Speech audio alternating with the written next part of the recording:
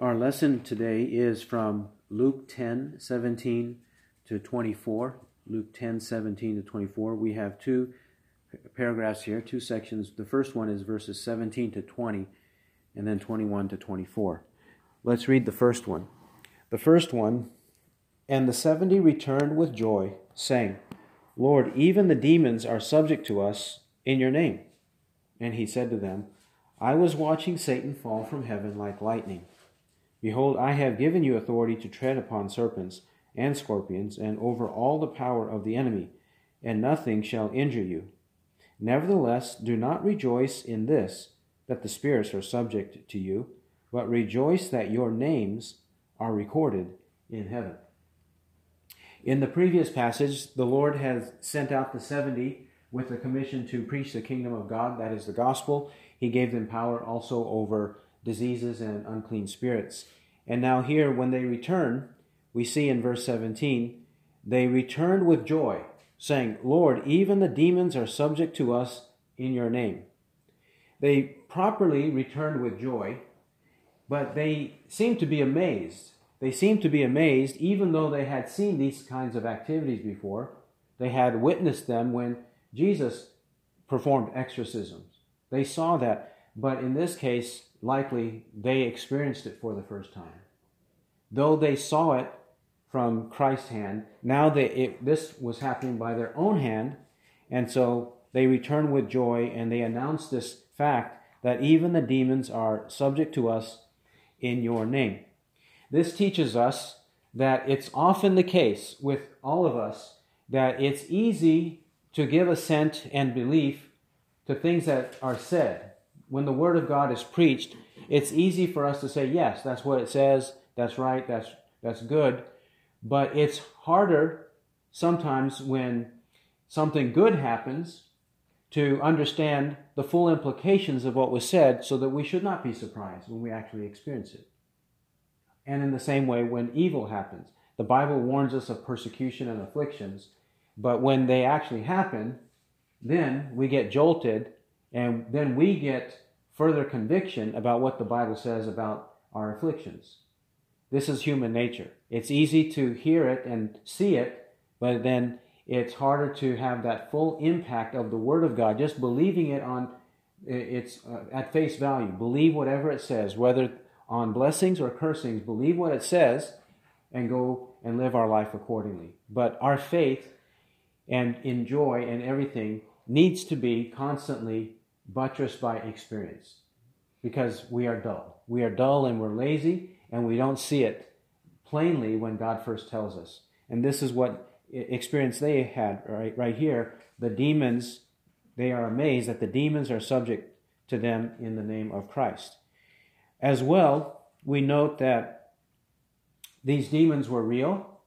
They were not dealing with fiction. They're not dealing with any kind of myth. Demons are real. They recognize that from personal experience, that they were malicious creatures set out to destroy mankind, set out to bring about misery and destruction to people. They knew that, and they saw that, and then they saw deliverance from that.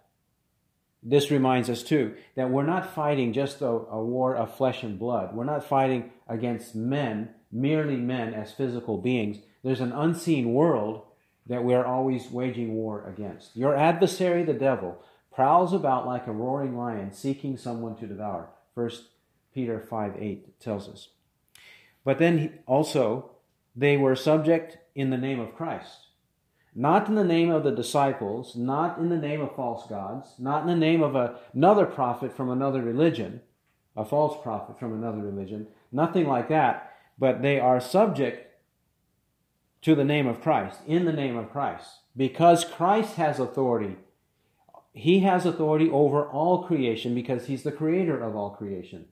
Colossians 1:15 and 16 tells us that He is the creator of all creation, and even principalities and powers, the unseen realm, Christ is Lord and authority over them. So only in the name of the Lord can we have victory over the devil's world.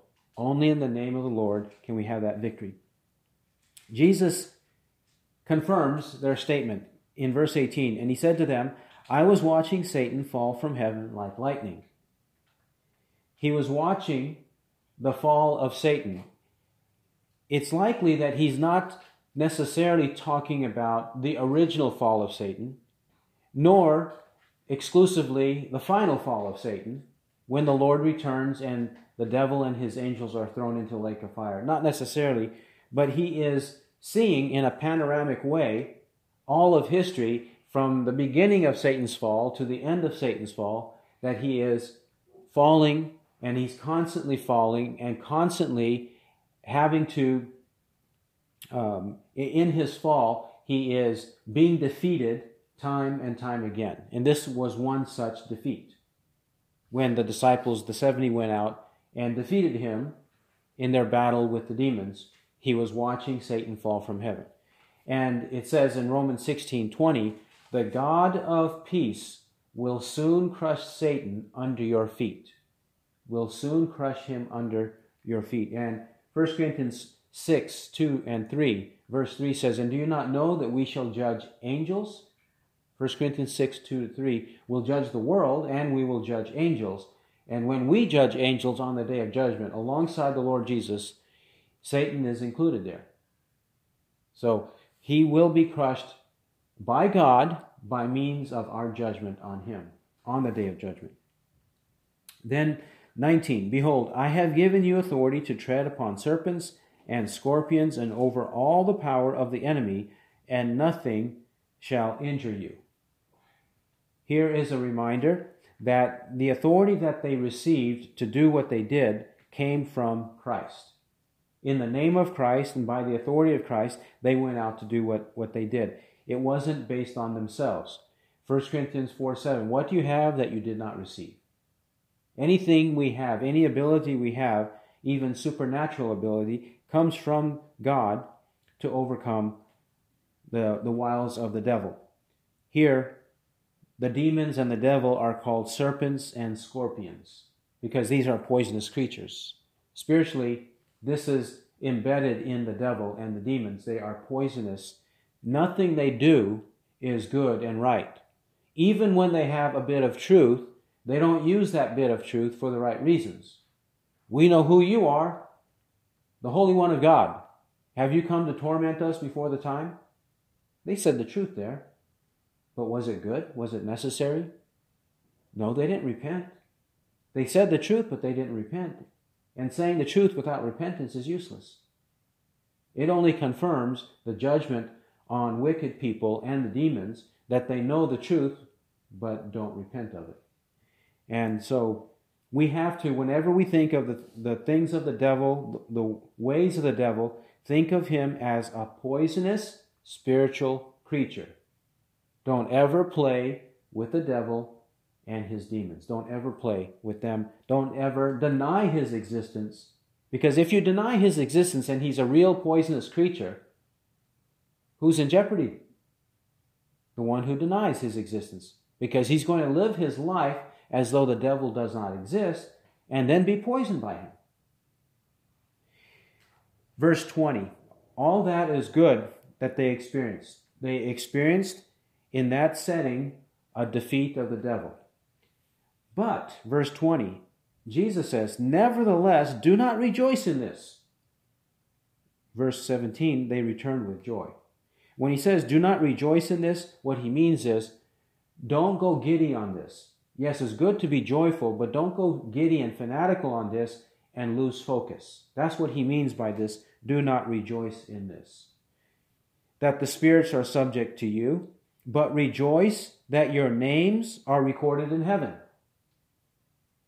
Instead of being joyful over what you just experienced, victory over the demons, you should rather consider that you are saved from your sins, that your names are in the book of life, the book of the Lamb in heaven, that's where your ultimate and eternal residence is. This reminds us of Matthew 7, 21 to 23. Matthew 7:21. Not everyone who says to me, Lord, Lord, will enter the kingdom of heaven, but he who does the will of my Father who is in heaven. Many will say to me on that day, Lord, Lord, did we not prophesy in your name, and in your name cast out demons, and in your name perform many miracles? And then I will declare to them, I never knew you. Depart from me, you who practice lawlessness. This is the thing that Jesus is teaching in Luke. He's teaching them that, yes, I gave you authority and you did a good deed by casting out demons, and you should rejoice in that. But you shouldn't put your hope in that. Don't lose focus. Don't be so fanatical in thinking about that you're not realizing that you need to be saved from your sins. They were saved, but they needed to consider that fact above their miraculous powers. They needed to consider the fact that they truly had their names recorded in heaven. As Jesus says here, there will be people on the day of judgment who call him Lord, but they won't get into heaven. And they had performed many miracles. They prophesied, they cast out demons, and performed many miracles in the name of Christ. Yet, he says, I will declare to them, I never knew you. Their names were not recorded, though they had miraculous powers. I never knew you. Depart from me, you who practice lawlessness. That's what we should really focus on all the time. Whatever good things God does through us, whether it's casting out demons or anything else, there is a place to rejoice in that, but ultimately it should drive us to consider whether we are redeemed, whether our names are recorded in heaven, whether we are a child of God. That's more important, that we belong to him and that he knows us, because it says, Matthew 7:23, I never knew you. Do we know him properly? And does he know us? Does he know us as his adopted children? That's where the focus always should be. Not on the show, not on the miraculous, not on the personalities, nothing like that. It should be on salvation. Our next section is verses 21 to 24. At that very time he rejoiced greatly in the Holy Spirit and said, I praise you, O Father, Lord of heaven and earth, that you hid these things from the wise and intelligent and revealed them to babes. Yes, Father, for thus it was well-pleasing in your sight. All things have been handed over to me by my Father, and no one knows who the Son is except the Father, and who the Father is except the Son, and anyone to whom the Son wills to reveal him. And turning to the disciples, he said privately, Blessed are the eyes which see the things you see, for I say to you that many prophets and kings wish to see the things which you see and did not see them, and to hear the things which you hear and did not hear them. It says in verse 21, at that very time, the time when these 70 returned with their report, and Jesus explains the proper view of that experience, at that very time he rejoiced greatly in the Holy Spirit. What he's rejoicing in this case, has to do with how it is anybody's name is recorded in heaven. The connection with the previous passage is, how is it that somebody's name is recorded in heaven? And Jesus explains, especially in verses 21 to 22, how that happens. It happens by the sovereign will of the Son of God. The sovereign will of the Son of God. Not the sovereign will of man. Not the good will of man, not the free will of man, but the sovereign will, the sovereign free will of the Son of God. That's how it happens. Firstly, verse 21. What he's saying, he is now rejoicing in. Notice, he rejoiced greatly. The disciples rejoiced in their powers. Jesus says, rejoice that you are saved, your names are in heaven, and then he rejoices in the way that they get saved. Greatly rejoices in the way that they get saved. He greatly rejoices in the way because he knows it happens by his will. That's why he greatly rejoices. And to avoid any obscurities, any doubt, it says, in the Holy Spirit.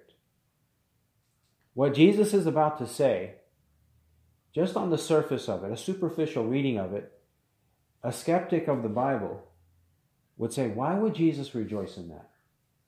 That's wrong. Jesus should be rejoicing that everybody gets saved. Not just that some get saved, but that everybody gets saved. He should rejoice and hope for that.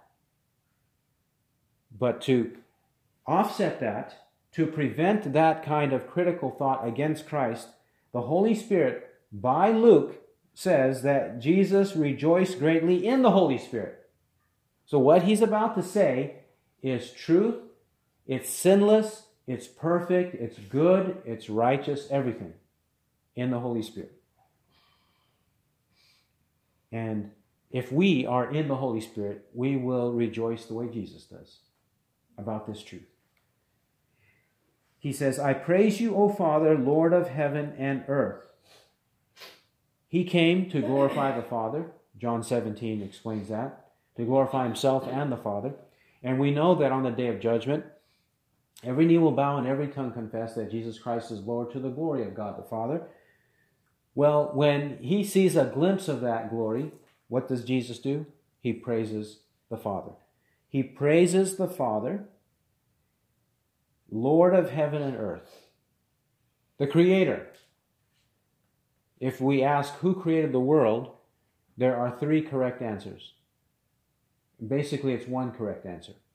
That is, the Father created the world, the Son created the world, and the Spirit created the world. Our God, the one true and living God, the God of the Bible, created the world. He acknowledges that fact so that the Creator of the world is able to dictate and govern the way His world runs. That's why He praises the Father. He doesn't just do that arbitrarily. He praises the Father as the Creator because here the Creator is also the Redeemer. Or the Creator chooses the means of redemption. That's what he's saying here. He praises him as Lord of heaven and earth. Here too we might see that Jesus calls the Father Lord, but Jesus is also called Lord. Even in the book of Luke, he is called Lord. And so when the Bible addresses God, it addresses the Father as God, the Son as God, the Spirit as God, and it addresses the Father as Lord, the Son as Lord, and the Holy Spirit as Lord. The Holy Spirit is called Lord in 2 Corinthians 3:16 and 17. So, then he says, why he praises him, that you hid these things from the wise and intelligent. From the wise and intelligent. God hid the truths of the gospel from the wise and the intelligent. God prevented the wise and the intelligent from having their names recorded in heaven. God did not permit that. God did not choose for that to happen. He intentionally hid these truths from the wise and intelligent. When he says the wise and intelligent, he's talking about those who are carnally or worldly wise. That's what he means. He's not talking about those who are truly wise in the sense the Bible understands it, the sense that they have wisdom from God, but these people are worldly wise, such as is said in 1 Corinthians. A study of 1 Corinthians chapters 1 to 3 would reveal this point that Paul makes again and again in that section. Example, in chapter 1 verse 20, actually let's start at 1:18. 1 Corinthians 1:18, for the word of the cross is to those who are perishing foolishness, but to us who are being saved it is the power of God. For it is written, I will destroy the wisdom of the wise, and the cleverness of the clever I will set aside. Where is the wise man? Where is the scribe? Where is the debater of this age? Has not God made foolish the wisdom of the world? For since in the wisdom of God the world through its wisdom did not come to know God, God was well pleased through the foolishness of the message preached to save those who believe. For indeed Jews ask for signs and Greeks search for wisdom, but we preach Christ crucified, to Jews a stumbling block, and to Gentiles foolishness. But to those who are the called, both Jews and Greeks, Christ the power of God and the wisdom of God. Because the foolishness of God is wiser than men, and the weakness of God is stronger than men. Paul the Apostle is using irony here. He's using irony in saying that God's wisdom is foolishness, but God's foolishness destroys the world's wisdom. That's what he's saying. The cross of Christ destroys their wisdom. And one more place is chapter 3, 1 Corinthians 3:18. Let no man deceive himself. If any man among you thinks that he is wise in this age, let him become foolish, that he may become wise. For the wisdom of this world is foolishness before God, for it is written, He is the one who catches the wise in their craftiness. And again, the Lord knows the reasonings of the wise, that they are useless. So then, let no one boast in men, for all things belong to you. And so forth. That's what Jesus means. There were scribes, Pharisees, Sadducees, Herodians, zealots, people who thought they were wise based on what they knew, based on their power, based on their wealth. They thought they were wise, but they were actually fools. So God hid the truths of the gospel from the worldly wise, and instead revealed them to babes or infants. He revealed them to those who would consider themselves like little children, humble and teachable, innocent little children. Those who would come to that point, come down to that level, and behave like a child, here Jesus calls them infants. This is similar to Matthew 18. Matthew 18, 1-6. Matthew 18, verse 1. At that time the disciples came to Jesus, saying, Who then is greatest in the kingdom of heaven? And he called a child to himself and stood him in their midst and said, Truly I say to you, unless you are converted and become like children, you shall not enter the kingdom of heaven. Whoever then humbles himself as this child, he is the greatest in the kingdom of heaven. And whoever receives one such child in my name receives me. But whoever causes one of these little ones who believe in me to stumble, it is better for him that a heavy millstone be hung around his neck and that he be drowned in the depth of the sea. Jesus takes a child to illustrate the fact that we have to become like a child, humble ourselves like a child is, before we can be exalted, for God to receive us.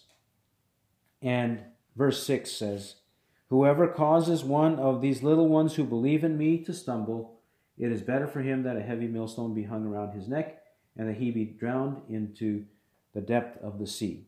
The little ones who believe in me, he's talking about believers. He's not talking about infants in the sense of a newborn baby. When the Bible says babes or infants, it's not talking about newborn babies who believe in him go to heaven. It's talking about people who are aware enough to believe and repent of their sins, who behave like an innocent child, who behave like a humble child that is completely dependent upon its parents to have any nourishment and guidance. So Jesus says, Luke 10:21, Yes, Father, for thus it was well-pleasing in your sight. God is well pleased. He's extremely pleased to do it this way. He's extremely pleased to do it this way because God is in the business of demoting man and glorifying him. He promotes his name and demotes our name.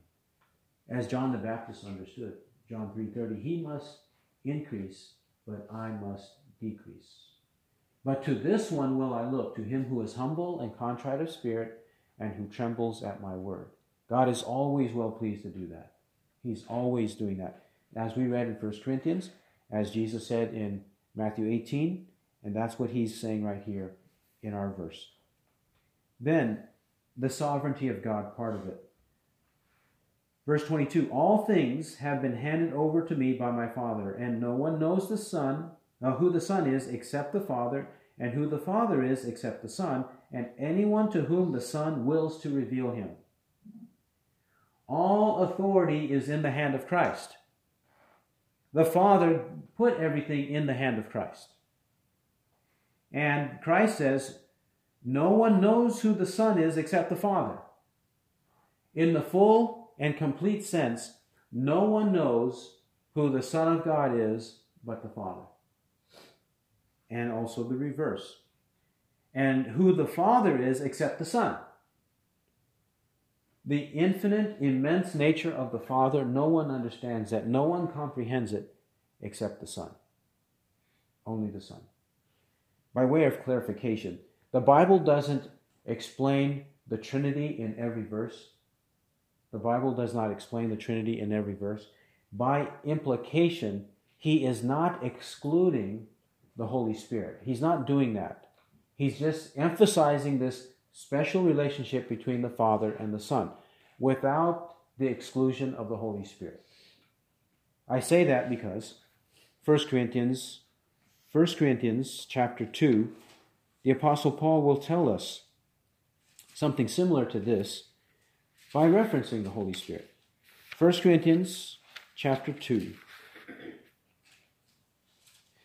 How is it that somebody gets the wisdom of God and gives up the wisdom of the world? It says in 1 Corinthians 2, 6 to 9, that it happens by the predestination of God. But who is it, Father, Son, or Holy Spirit, who does the revealing? Verse 10 explains, for to us God revealed them through the Spirit. For the Spirit searches all things, even the depths of God.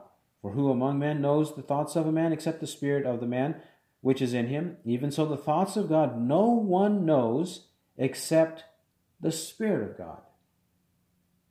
The apostle tells us that it is the Spirit who searches all things, even the depths of God. That's similar to what Jesus said in Luke 10:22 about himself and the Father. Now here he's saying that the Spirit knows all that. All that the Father knows, the Spirit knows, and the Spirit is the one who deals out and measures out some of that knowledge to us. The apostle did not intend to exclude the Son of God. He's merely establishing the relationship between the Spirit and the Father, and the Spirit's work in us. In Jesus' case, he's going to the relationship between himself and the Father to explain how is it that even the Spirit is commissioned and sent out to convert somebody. And that's in our verse right here, Luke 10:22. And anyone to whom the Son wills to reveal him. How does anyone come to know God the Father? If the Son wills to reveal the Father, the Son will send the Spirit to change us and to give us comprehension to understand who the Son is. And if we understand who the Son is, we'll understand who the Father is. This is a completely harmonious relationship. The Father, the Son, and the Holy Spirit. And here, this is how we are redeemed. We're not redeemed by the will of man. We're not redeemed by any kind of ingenuity that we have, any kind of wisdom we have, any kind of power we have, any kind of riches we have. We're only redeemed because the Father, the Son, and the Spirit are cooperating and working to save us from our sins. If they will so. If they will so, it will happen so. If they don't will so, it will not happen. We note nothing here is about the will of man. Everything is about the will of God. The will of the Son to reveal the Father to whoever he wants. Verse 23. Now some examples of how this has been revealed. Verse 23. And turning to the disciples, he said privately. Now he turns aside and says privately to them, Blessed are the eyes which see the things you see. For I say to you that many prophets and kings wished to see the things which you see and did not see them, and to hear the things which you hear and did not hear them. Verse 23, when he turns to his disciples to speak privately, this is to the exclusion of the crowds. exclusion of the crowds, the multitudes, they see things with their visible, physical eyes. They see things with their eyes. But the multitudes don't see things spiritually, with spiritual eyes. The multitudes see things with physical eyes, but not spiritual eyes. Here he says, "Blessed are the eyes which see the things which you see." Now his own disciples, what does he mean by that? His own disciples not only see the physical things, the miracles, they also see the spiritual things. The smaller group of disciples, they see it both ways. They see it physically and spiritually. And then a third group in verse 24. "For I say to you that many prophets and kings wish to see the things which you see and did not see them, and to hear the things which you hear and did not hear them." What did the many prophets and kings wish to see? What they saw spiritually in ancient times, in the Old Testament, what they saw spiritually, they longed to see physically, like the multitudes. And they wanted to be just like Jesus' disciples, who saw it both ways. Now, of these three categories, which is the most blessed category in terms of experience? We would say it's the middle group, that is the group of the private disciples, according to this passage, because they see physically and spiritually. The second best group, the prophets and the kings, who wish to see it physically, but they saw it spiritually and were saved. And which is the miserable group? The first group, the multitudes who see it physically, but they have no concern and no embrace of the spiritual. That's the group none of us should be in. None of us should ever be in that group of the multitudes who see the physical and it does not draw them to the spiritual. Never should we be like that. And also, in our case, we are in the group of the prophets and kings, because we don't day by day have Jesus walking in our midst and we don't see him preaching and we don't see him healing. We don't see that. So we are just like the prophets and the kings. We are in that blessed category. And it's not a lesser category compared to the multitudes. It's the blessed category.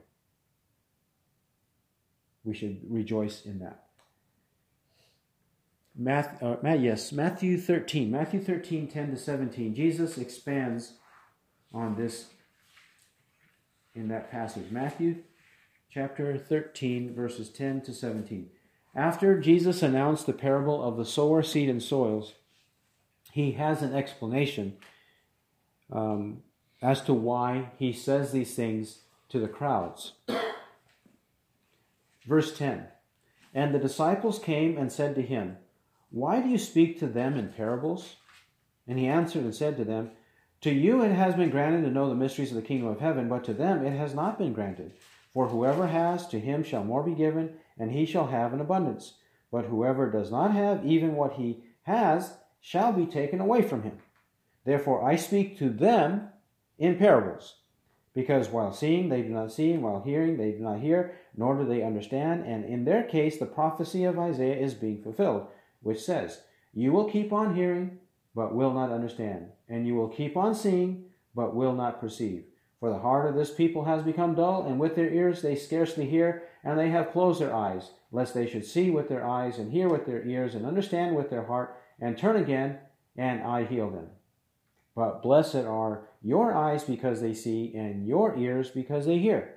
For truly I say to you that many prophets and righteous men desire to see what you see and did not see it, and to hear what you hear and did not hear it." The disciples ask him the question, why do you speak to them, the crowds, the multitudes, in parables? Why don't you just say it openly and plainly? Why is it that you use these figures of speech? Because if you use figures of speech, then it puts an additional barrier between you, the meaning of your words, and the comprehension of your hearers. Why not just say it openly and plainly. Say it straightforwardly. That's their question. And Jesus' answer, verse 11, is, to you it has been granted to know the mysteries of the kingdom of heaven, but to them it has not been granted. It has been granted is just like what we read in Luke 10, 21 to 22.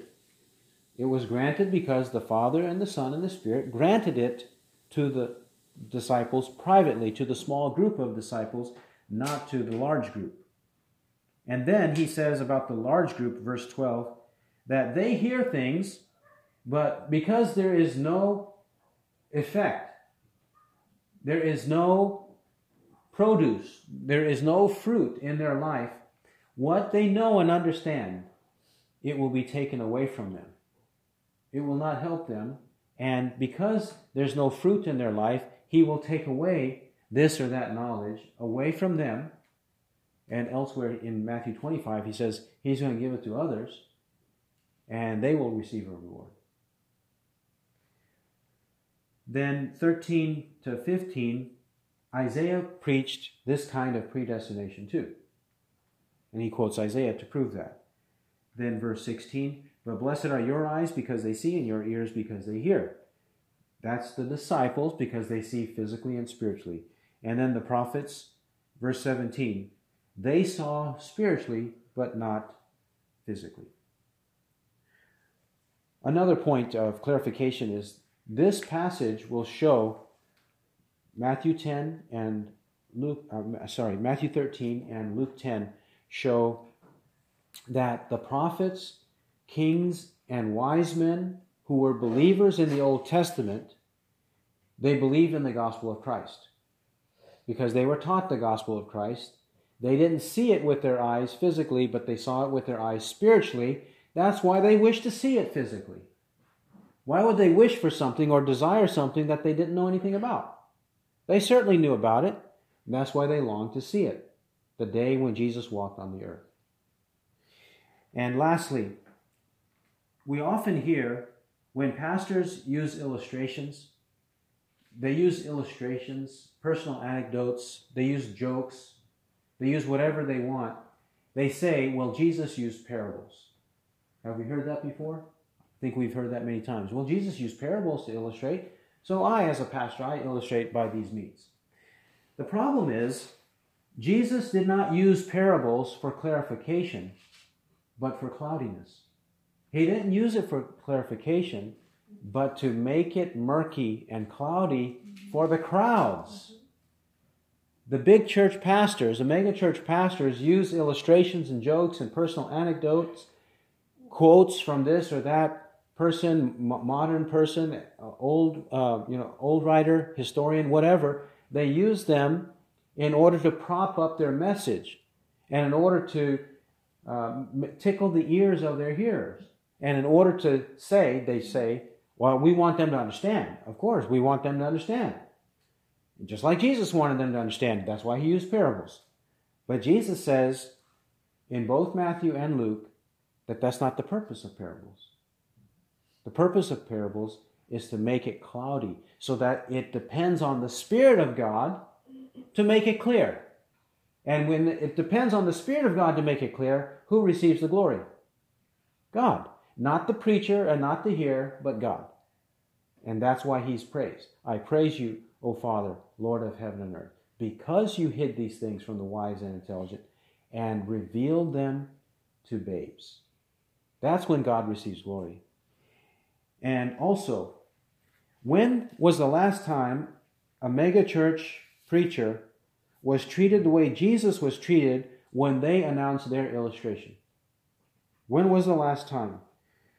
For example, after Jesus announces an illustration or a parable and quotes the Old Testament, it says here in Luke 19, and he was teaching daily in the temple, but the chief priests and the scribes and the leading men among the people were trying to destroy him.